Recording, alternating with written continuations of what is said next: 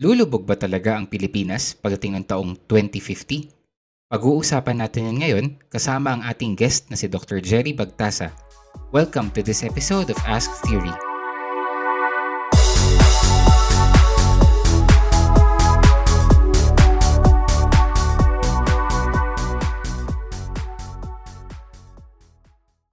Kumusta, Doc? Hello, Mikael. Ayos naman. Ikaw, kumusta?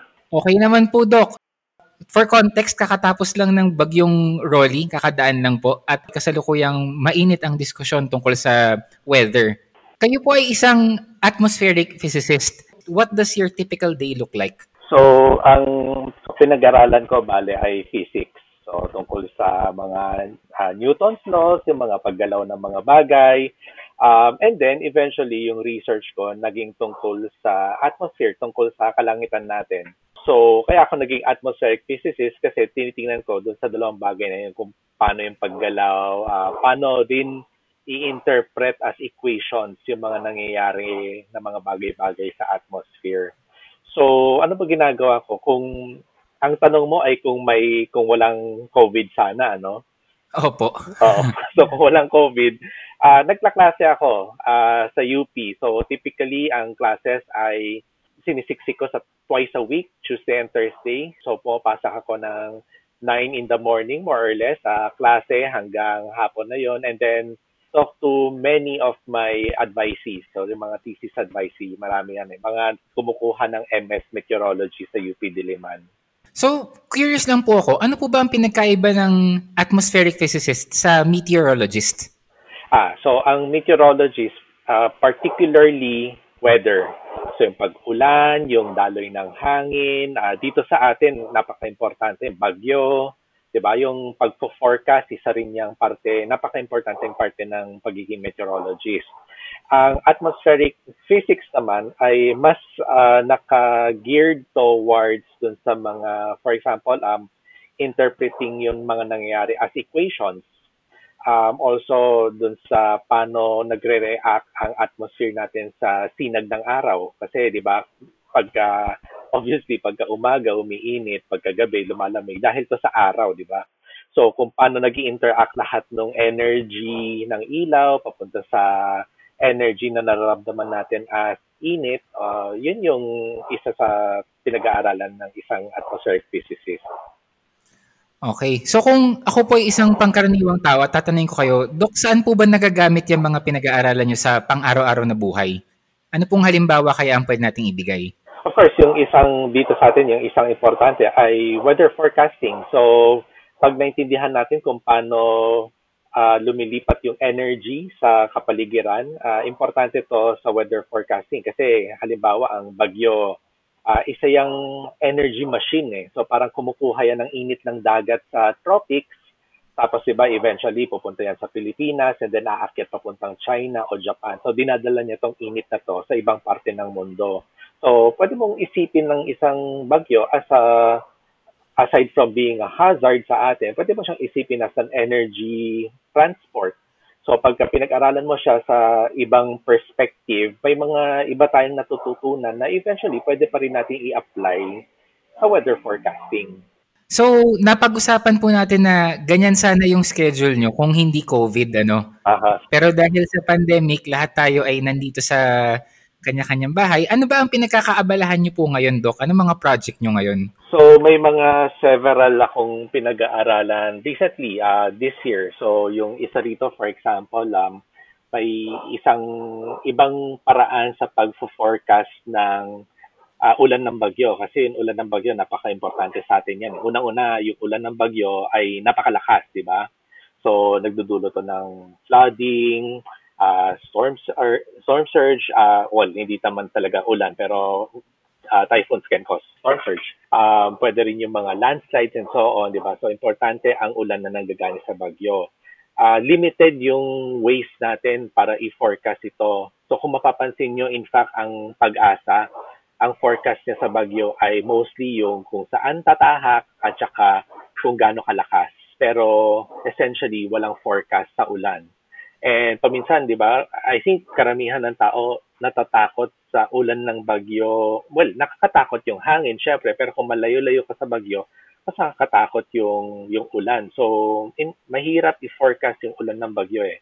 So, meron akong isang ginagawa na ibang way, statistical forecasting na tinatawag. So, tinitignan yung mga dating bagyong dumaan dito at kung similar ba siya dun sa parating na bagyo. Pwede natin itong gamitin parang basis natin sa pag-forecast. Yung isa pang pinag-aaralan ko na medyo outside naman sa realm ng meteorology ay air quality, particularly tuwing New Year's Eve. So, dun sa data na nakuha ko, in fact, sobrang taas. Well, alam naman natin na mataas yung concentration ng pollution dahil sa paputok. Pero ang nakakagulat dito ay mataas ang arsenic at barium. So, itong dalawang chemicals na to ay masama sa atin. And in fact, yung arsenic, kasi by the way, no, linalagay itong mga chemicals na to para pangkulay sa mga Opo. paputok. So itong arsenic na to, apparently, naban na siya sa mga fireworks sa mga developed countries from 20 years ago. So supposedly hindi na siya ginagamit, pero sa pag-measure ko nung nakaraang taon, well actually start of this year, mataas yung arsenic. So obviously may arsenic pa rin doon sa mga paputok. So isa din to sa aking pinag-aaralan. And of course, yung next na pinatutunguhan ay yung flood modeling. So, kadalasan kasi pinag-aaralan ko tungkol doon sa taas eh. Kung ano yung nasa langit, ulan, ulap, and so on, hangin.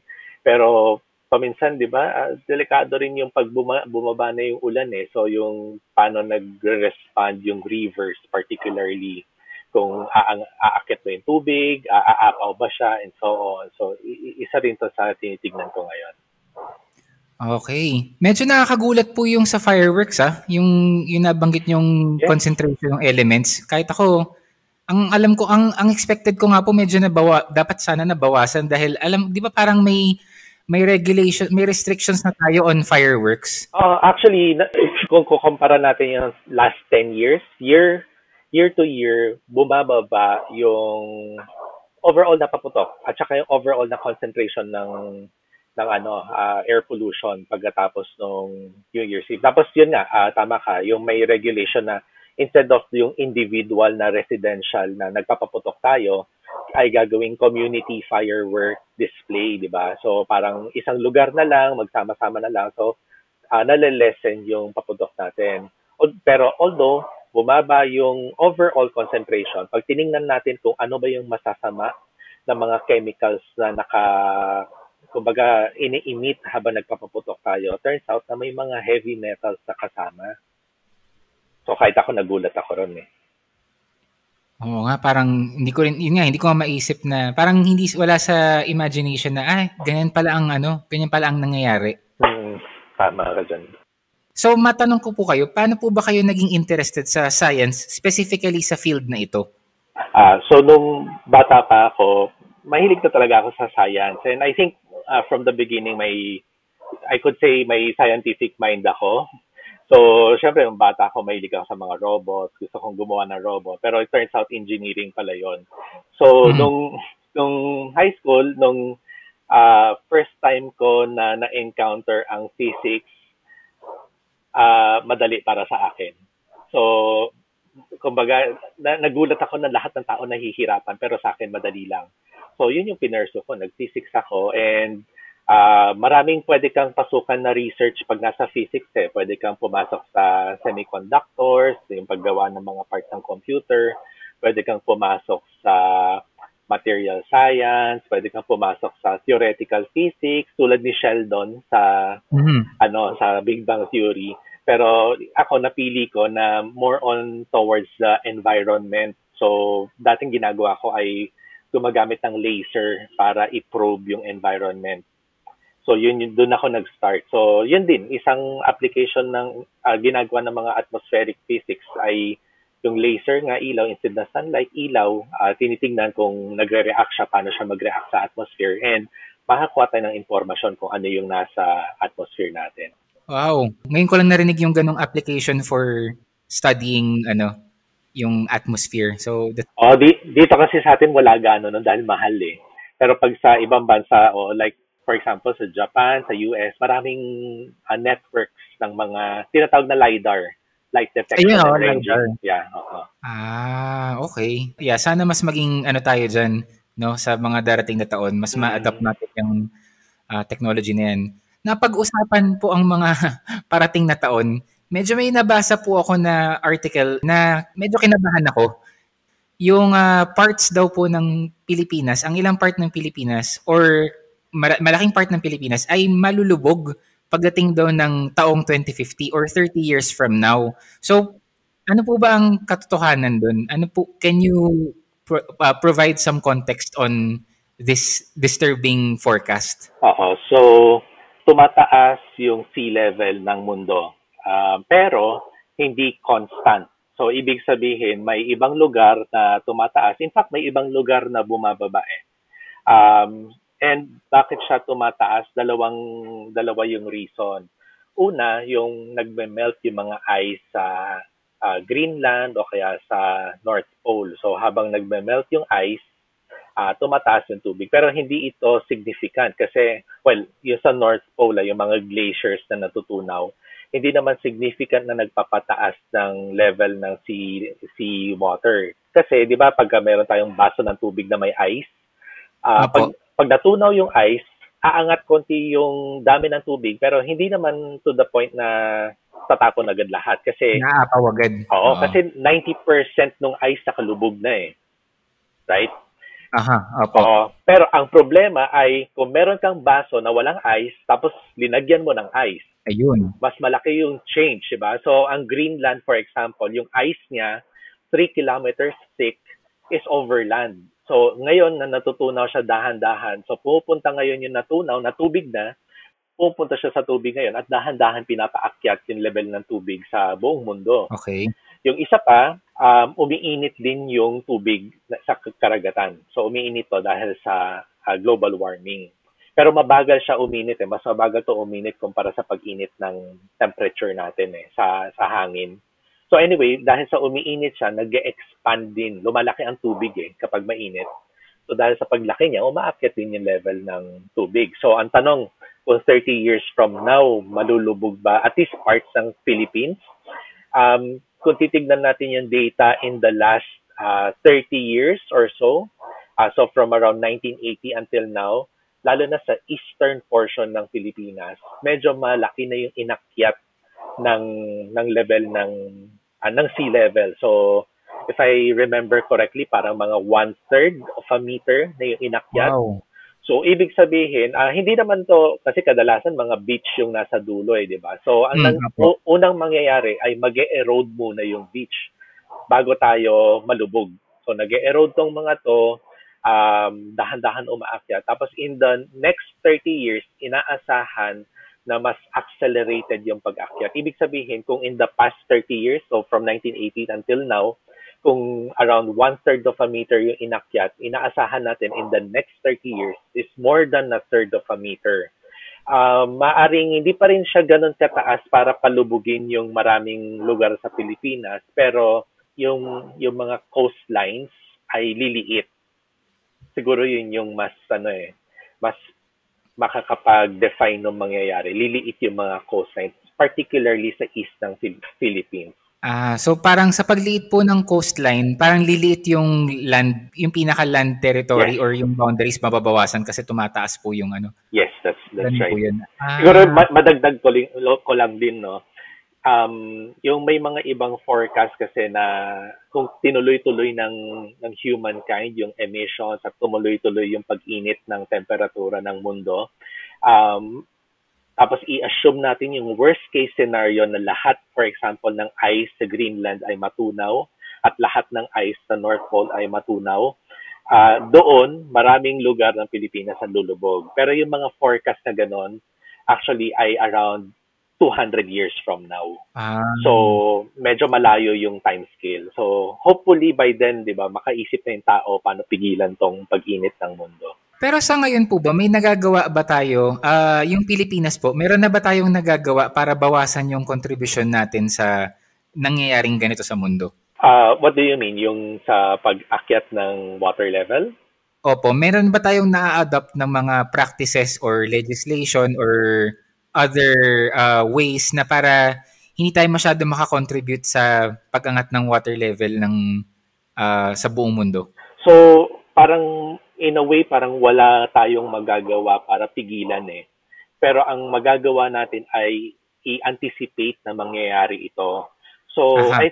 yes, may mga legislation, for example, yung may distance from the shore, kung saan ka pwede magtayo ng bahay, yung mga ganon. So, yun yung mga tinatry niyang iwasan. Iniiwasan niya na gagawa ka ng bahay sa gilid mismo ng, for example, ng isang island, tapos eventually pag umakyat yung tubig ay either kainin yung lupa na pinagtatayuan ng bahay o yung bahay mismo, di ba, masira dahil sa ano. So, try iwasan yun. Yes, may mga legislation na gano'n. Pero, yun nga eh, yun yung tanong eh, anong pwede natin gawin kung para iwasan tong mga to?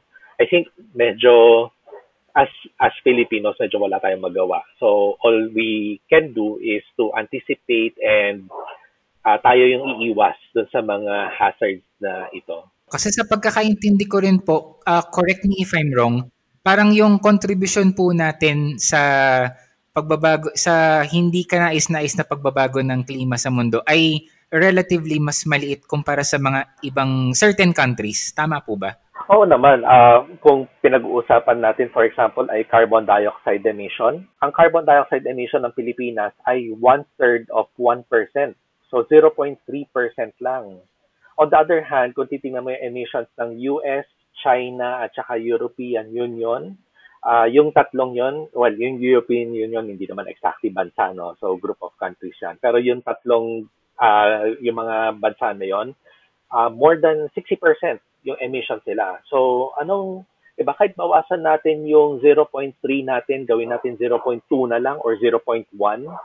So, ano yung laban nito, kumbaga, dun sa pagkalaki-laking emissions ng mga developed countries, di ba? So, ang nangyayari ay tulad ng Pilipinas, pino-force natin or at least nakikiusap tayo dito sa mga malalaking emitters na to na bawasan nila yung emissions nila. And also, hindi lang bawasan, tulungan nila yung mga bansa tulad ng Pilipinas na in fact, very much affected dun sa, kumbaga, nagawa nilang pagtatapon ng mga kung ano-ano papunta sa environment natin. Naniniwala din ako na talagang responsibilidad nating lahat. Kailangan magkasundo tayong lahat. Hindi lang Pilipinas lang or hindi lang Amerika lang or ano. Kailangan united tayo na nagkakaintindihan tayo na itong mga ginagawa natin ngayon ay may impact sa kinabukasan at kailangan ngayon pa lang simulan na nating remedyohan. Ang usapang climate change or ang usapang klima, parang ang ano niya no, very polarizing po siya. Very parang ang hirap niyang i-discuss na walang biglang may magsasabi na hindi naman totoo yung climate change na yan eh. So ang tanong ko po, meron na ba kayong nakasalubong or nakasalamuha dito sa Pilipinas na hindi naniniwala na ang climate change ay totoo? Fortunately, wala naman gaano pero meron pa rin. So, unang-una, fortunately, wala gaano kasi halos lahat, I think, naniniwala naman sa climate change. Yung mga iba, maaring hindi very knowledgeable, pero at least may idea na nagbabago yung klima dahil sa ginagawa natin sa environment. But yes, saka tagpo na ako ng taong hindi naniniwala and sometimes I don't understand. Hindi ko naintindihan bakit. Oo, tas lalo na medyo it's yung consequences nito ay napakagrabe. Exactly. Siguro po ang tanong ko, paano niyo ba ipapaliwanag sa isang climate change denier kung ano ang climate change at kung bakit siya totoo? Okay, so medyo mahirap yan tanong na yan kasi mahirap gawin yung pagpapaliwanag. Sometimes maraming reasons bakit hindi naniniwala eh. Distrust sa authority, for example, distrust sa government or too much trust sa government. So medyo magulo eh, pero sometimes yan yung pinanggagalingan. And because of this too much trust or too much distrust, ay hindi tinatanggap yung mga impormasyon. So paano ka magbibigay ng impormasyon sa tao na hindi tumatanggap ng impormasyon? Medyo mahirap eh. Although, may isang nakita kong video ni Arnold Schwarzenegger of all people. Si Governator. Sabi niya, ano siya eh, ano siya ng climate change eh, na totoo gano'n. And Republican siya eh, di ba? And sa US, mas maraming mga, I suppose, mga Republicans yung mas ayaw maaaring naniniwala sa climate change pero walang gustong gawin kasi for many reasons like economic and so on. And yung pinaka-prominent na Republican sa US ay hindi naniniwala sa climate change. Tama ka ron. Opo. So anyway, yung sabi ni Arnold Schwarzenegger na pumasok ka na lang daw sa garage mo eh. So yung garage nila enclosed, di ba? Turn on yung Hummer na sasakyan. Tapos sa isang garage naman, turn on your Prius na electric car. So sabi niya, saan kwarto ka magtatagal?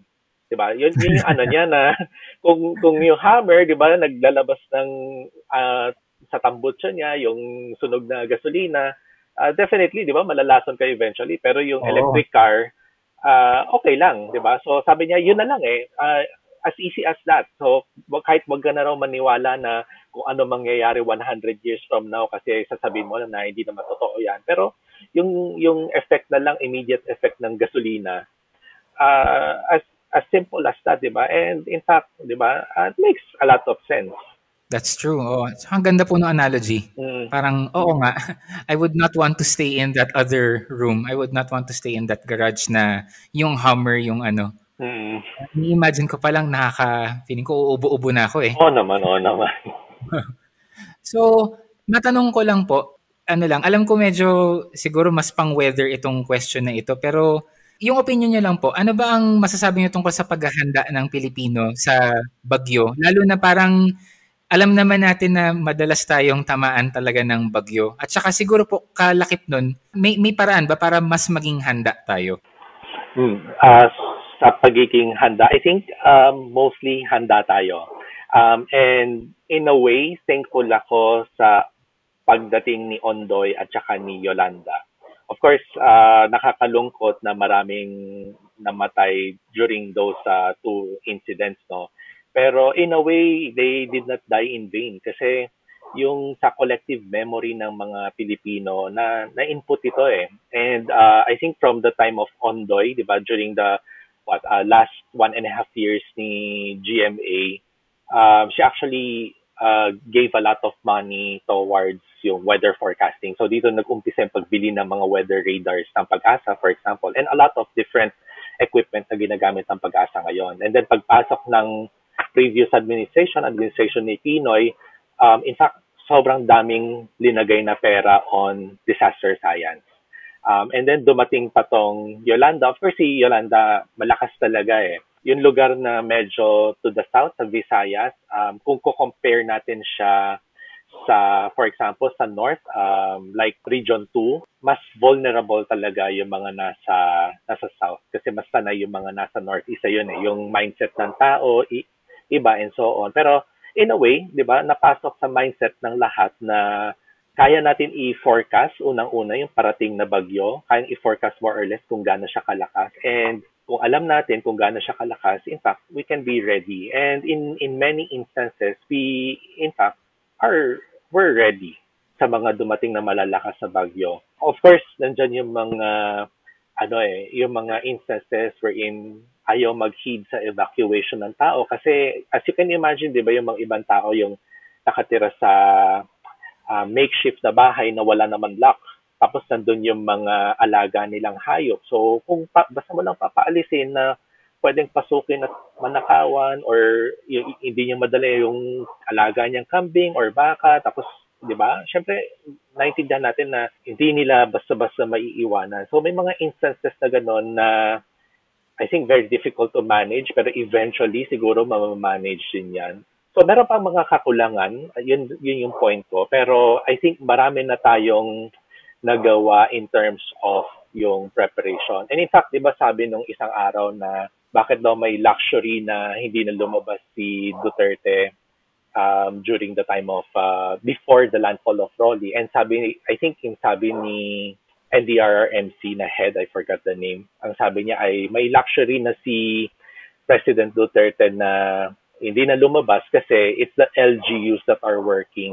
And in fact, I in fact believe, I agree with that statement na because of the past 7-8 years na ginawang training, ginawang pagbubuhos ng funds towards LGUs sa disaster management, it's actually the LGUs that are really working na ginagawa itong lahat ng management na to in the local level. At saka maganda nga po rin yun na malaman na ang mga LGUs natin ay na-empower to deal with these things.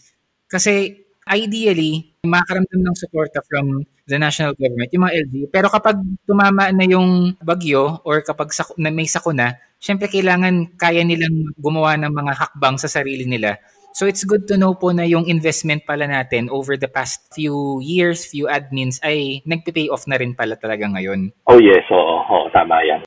Based po sa pag-aaral ninyo sa data ng about the Philippines, about atmospheric physics, meron ba tayong blind spot or anything na possible danger in our future na hindi natin masyadong napapansin ngayon na kailangan nating bantayan? Actually meron. Pero hindi siya bagyo. Kasi kadalasan yung tao, yung most devastating yung bagyo, di ba? Pag dumating, nakikita natin sa TV. Just like few days ago or even until now, dito sa mga parts ng Bicol region, di ba? Talagang devastated, kawawa talaga yung mga tao. So we often think na bagyo, ulan, baha, yan ang problem natin. Pero ang laging hindi gaano nakikita ng tao ay yung drought. So yung drought, oo, kasi yung drought, yung mga previous na big civilizations, napabagsak sila hindi ng too much rain, pero the lack of rain yung nagpabagsak dito sa mga previous civilizations. So ito, napaka-delikado I think. And may isang lumalabas sa mga tinitingnan kong data, no? May isang high pressure sa Pacific Ocean. So sorry, medyo technical, no? Pero nandyan lang siya, high pressure, pero nasa Pacific Ocean siya. So may part ng Pacific Ocean na parang desert. Hindi ganong umuulan dyan. Over the decades, itong high pressure na to ay nag-move papuntang west, papunta sa atin. And in Papunta fact, sa atin? Okay. In fact, in the past decade, madalas siyang over Luzon. So, itong high pressure na to, dalawa yung ginagawa niya. Unang-una, so just like yung mga desert, pag nandyan yung high pressure, matagal walang ulan, right? So may drought tayo. So in fact, itong summer, itong habagat season, so simula nung around May until around September, kung mapapansin mo, walang ganong ulan. So ano lang, tuwing hapon, konti lang. Pero wala tayong bagyo gaano. Mainly, I think, because of this high pressure na naka-hover over Luzon mostly. So, dito nabawasan yung ulan natin. On the other hand, pagka may bagyong namuo, itong bagyong to, hindi siya makakaakyat papuntang Japan kasi hinaharangan siya nitong high pressure na to. So, imbis na papuntang north, ang nangyayari sa kanya, pa west ang movement ng mga bagyo. So, ano ibig sabihin? Pag west, ibig sabihin mas madalas tumama sa Pilipinas ang bagyo. In fact, sa Southern Visayas and Mindanao, itong decade na to, so from 2010 until 2019, mas marami, na almost nag-double yung tumama sa Mindanao na bagyo because of this high pressure. Nako. So, parang hindi siya masyadong napapansin based sa naobserbahan niyo po? Yes, oo. Kasi ang tinitignan natin yung weather na time scale eh. Yung bawat isang bagyong dumadaan eh. Pero pag tinignan natin yung time scale ng taon, tsaka natin mapapansin na dahan-dahan tong nag-creep dito sa area ng Pilipinas. And ito yung nangyayari. May times, mahaba yung times na hindi umuulan, tapos kung magkakaulan tayo, ay ulan galing sa bagyo which is napakalakas. Diba? Ang gusto kasi natin yung araw-araw katamtamang ulan eh. Right? So, today, katamtaman. Bukas, katamtaman. The next day, katamtaman. So, yun yung ideal sa atin. Pero nangyayari, matagal tayong walang ulan, tapos all of a sudden, isang malakas na buhos, tapos matagal naman na panahon na walang ulan. So, yun yung tinatawag na wetter wets and drier dry. Oo, nabasa ko na po yung terms na yan. Yun pala yung ibig sabihin nun. So, given na may ganyan na mukhang nakaambang threat sa atin, ano po ba ang marirecommend nyo na gawin natin as early as now? Can I still say as early as now?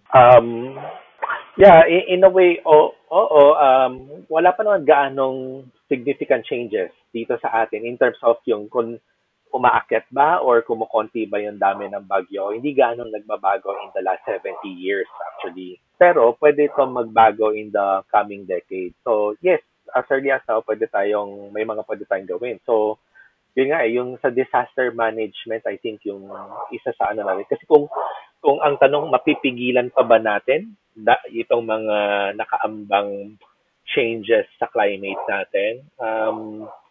Pwede ring hindi. Sa tingin ko, sa dami ng emissions na nagawa natin at ginagawa natin until now, parang hindi ako optimistic na bababa yung CO2 concentration, na bababa yung warming, and kumbaga maiiwasan natin lahat ng to. So for me, I think yung preparation, yun yung pwede nating gawin, and pag dumating yung hazard, tayo yung tatabi. Hindi yung pipigilan natin yung hazard. So talagang ano na lang, mag-a-adapt Yes, tayo. adaptation, yes. Oo. So ano ba ang dapat gawin ng kagaya natin, na ordinaryong mamamayan para labanan ang climate change? Parang ang laki niyang idea pero ano po ba ang magiging contribution ng ordinaryong mamamayan sa pakikipaglaban sa climate change? As a Filipino, ordinary na tayo, individuals, I don't know. Unfortunately, sa tingin ko, wala tayong magagawa. Kasi ganito yan. 'Di ba, ang problema natin ay yung paggamit ng fossil fuel. Ito yung ugat ng problema Paggamit ng gasolina for energy, paggamit ng coal for energy, and so on. Fossil fuel.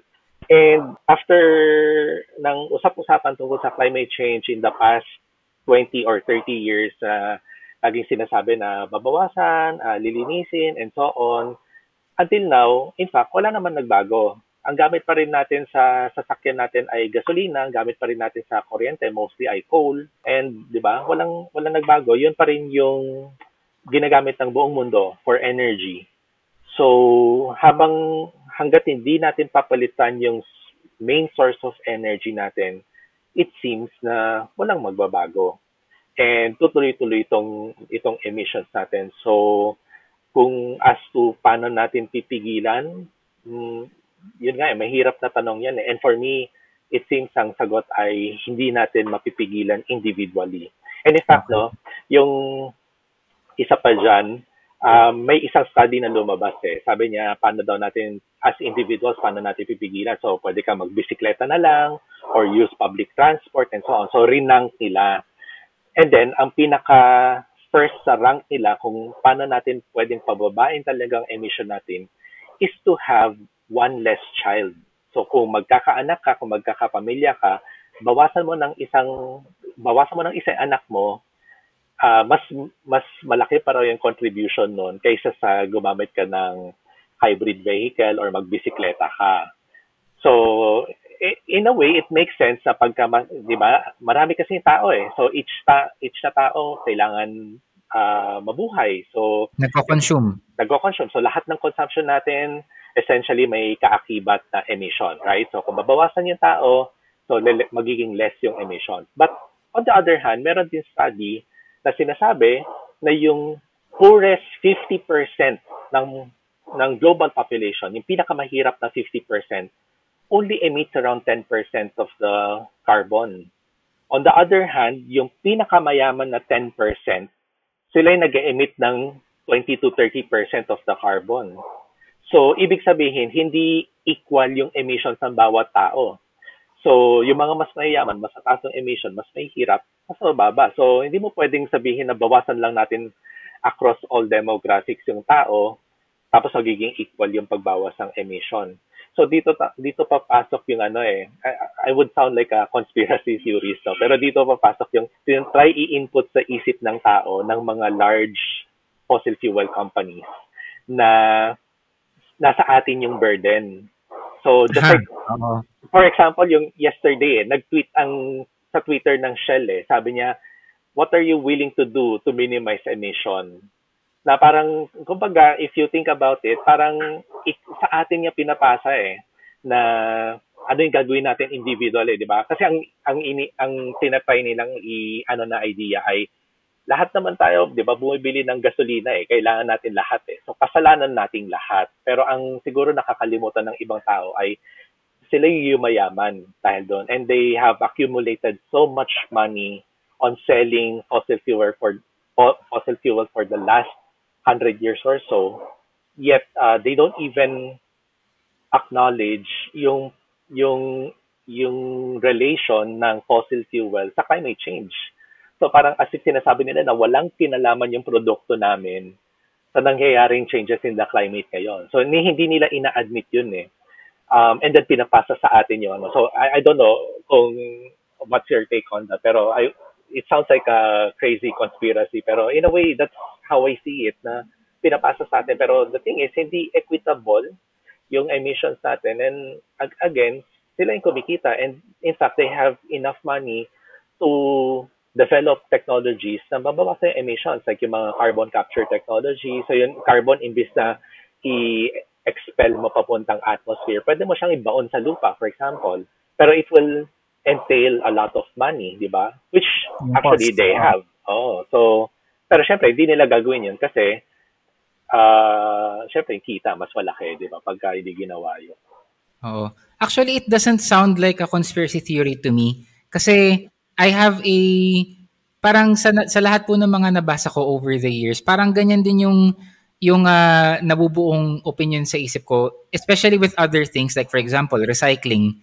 Even the simple act of recycling na yung the constant, yung patuloy na mensahe ay tayong mga ordinaryong mamamayan kailangan matutong mag-recycle. Pero kung pag-aaralan yung problema, hindi lang siya ganun kasimple. Hindi naman masosolve lang ng pagre-recycle lang ng ordinaryong tao yung overall impact niya sa mundo or yung overall effect nitong pag-produce natin ng plastic waste sa mundo. Kasi yun nga, yung production, yung mga pinagmumulan nito, yung paggamit nito. So I think po na it's actually good na may mga discussion na ganito para mas maraming mamulat or magkaroon ng awareness na the issue is not that simple talaga. Oh yes, definitely. Sobrang complicated ng problemang to. Pero naniniwala naman ako na, or siguro mas masasabi kong umaasa ako na balang araw ay masosolve natin ito. I mean, siguro naman gusto nating lahat as civilization, human civilization, gusto naman natin tumagal ang buhay nating lahat. Oo naman. So sana ay, with these discussions ay lalong ma-bring to light itong mga issue na to na maaring natatabunan ng messaging na while maganda naman ng intention, possibly not giving us the whole story. Yeah, that's right. So yung bilang mamamayan, mahirap sagutin yung tanong na ano ang magagawa natin about climate change. Pero paano po yung mga nasa posisyon na gumawa ng mga batas or yung mga leader natin, ano ba ang magandang initiative na gawin nila to help solve this problem? So siguro yung sa ngayon, yung renewable energy, pwedeng magkaroon I suppose sa mga tax breaks and so on. So like yung meron nga akong kakilala na gusto sana niya magtayo ng isang malaking power plant dito sa Pilipinas. And after bilangin niya yung cost ng mga solar panels and then the inverters and so on, actually sabi niya not so bad. So hindi siya mahal. Pero ang problema, after niya i-explore yung mga iba't ibang aspeto ng pagproduce ng electricity, ang pinakamahal daw ay yung mag-connect ka at i-distribute sa tao. So it turns out na halos hindi ka kikita. And mas kikita ka pa rin pag gumamit ka ng fossil fuel. So kumbaga, inabandon niya yung idea ng renewable energy, which I think diba dapat may support yung government dito na wag pahirapan, make it more profitable sa mga gusto mag-invest dito. Kasi for now, although yung renewable energy hindi siya very efficient, pero ito yung way natin ngayon eh. And I think there's so much potential. For example, solar power dito sa Pilipinas, napakalaki ng potential niya to produce electricity. Mm-hmm. Grabe, ang dami natin na pag-usapan and feeling ko ang dami po natin mapag-uusapan. So, hopefully, balang araw ma-invite po namin kayo ulit. Sure, yeah. Pag-usapan natin itong mga bagay na to. Pero for now, Kung halimbawa po, may mga nakikinig sa atin dito na gustong mag-reach out sa inyo or gustong magtanong sa inyo ng mga bagay-bagay, ano ba ang best way para makontakt kayo? So pwede akong i-contact sa Twitter, for example, at weather_Manila. Sa Facebook, meron din Weather Manila na Facebook page. Although medyo iniiwasan ko yung Facebook recently kasi medyo magulo. So, pwede rin naman akong i-email sa jerrybagtasa@gmail.com. So, makikita naman yan sa website ng UP. Okay po. So, maliban po dun, meron ba kayong gustong i-promote or i-plug sa ating mga nakikinig? Siguro yung sa Weather Manila sa Facebook at saka sa Twitter, if you're interested in not really forecast but more on yung contextualization ng forecast ng Pag-asa. I think yun yung mas proper na term to give kung ano yung dinalagay ko doon sa page ko eh. Sometimes kasi yung Pag-asa, yung mga forecast niya, they do good forecast. In fact, marami akong estudyante, previous students na working in Pag-asa, and they're doing very well. However, sometimes in context, hindi nakikita ng tao yung explanation behind the ano. Of course, you can watch yung mga yung press conferences ng Pag-asa, pero sometimes kadalasan hindi magawa yan eh. So, short snippets ng contextualization sa Weather Manila, sa Facebook at sa Twitter. Yun. Para sa mga gustong maging atmospheric physicist din balang araw or kasalukuyang tinatahak yung path na yan, ano po ang advice na mabibigay nyo? For example, sa UP, pwede kayo mag-take ng master's or PhD in meteorology. Karamihan nagugulat na medyo mabigat sa math. Pero hindi naman mabigat, pero nagre-require ng at least yung calculus. So if you took engineering or any science subjects in your undergrad, madali lang kumuha ng MS Met. And in fact, in the past, I'd say past 5 or 6 years, dumadami yung taong kumukuha ng master's at saka PhD in meteorology. So nag-double siya compared to say 15 years ago. So there's interest. And I think kulang tayo sa meteorologists. So yung meteorologist na hindi lang doon sa forecasting na aspect, no, pero doon sa general knowledge in meteorology, we can really need yung warm bodies na mag-aral and then eventually go to different fields sa Pilipinas, and I think malaki yung iaangat ng field na ito dito sa atin. Maraming salamat po, Doc, sa oras na binigay ninyo, and I look forward to reading more about your work and hopefully inviting you to this show again someday. Yes, salamat din, Mikael. Yes, of course. Anytime. Sabihan mo lang ako. Thank you for listening to this episode of Ask Theory. If you liked it, subscribe to our podcast to get new episodes every week. Giving us a rating would be a great help as well. Feel free to share this with your science-loving friends too. And remember, always stand for science.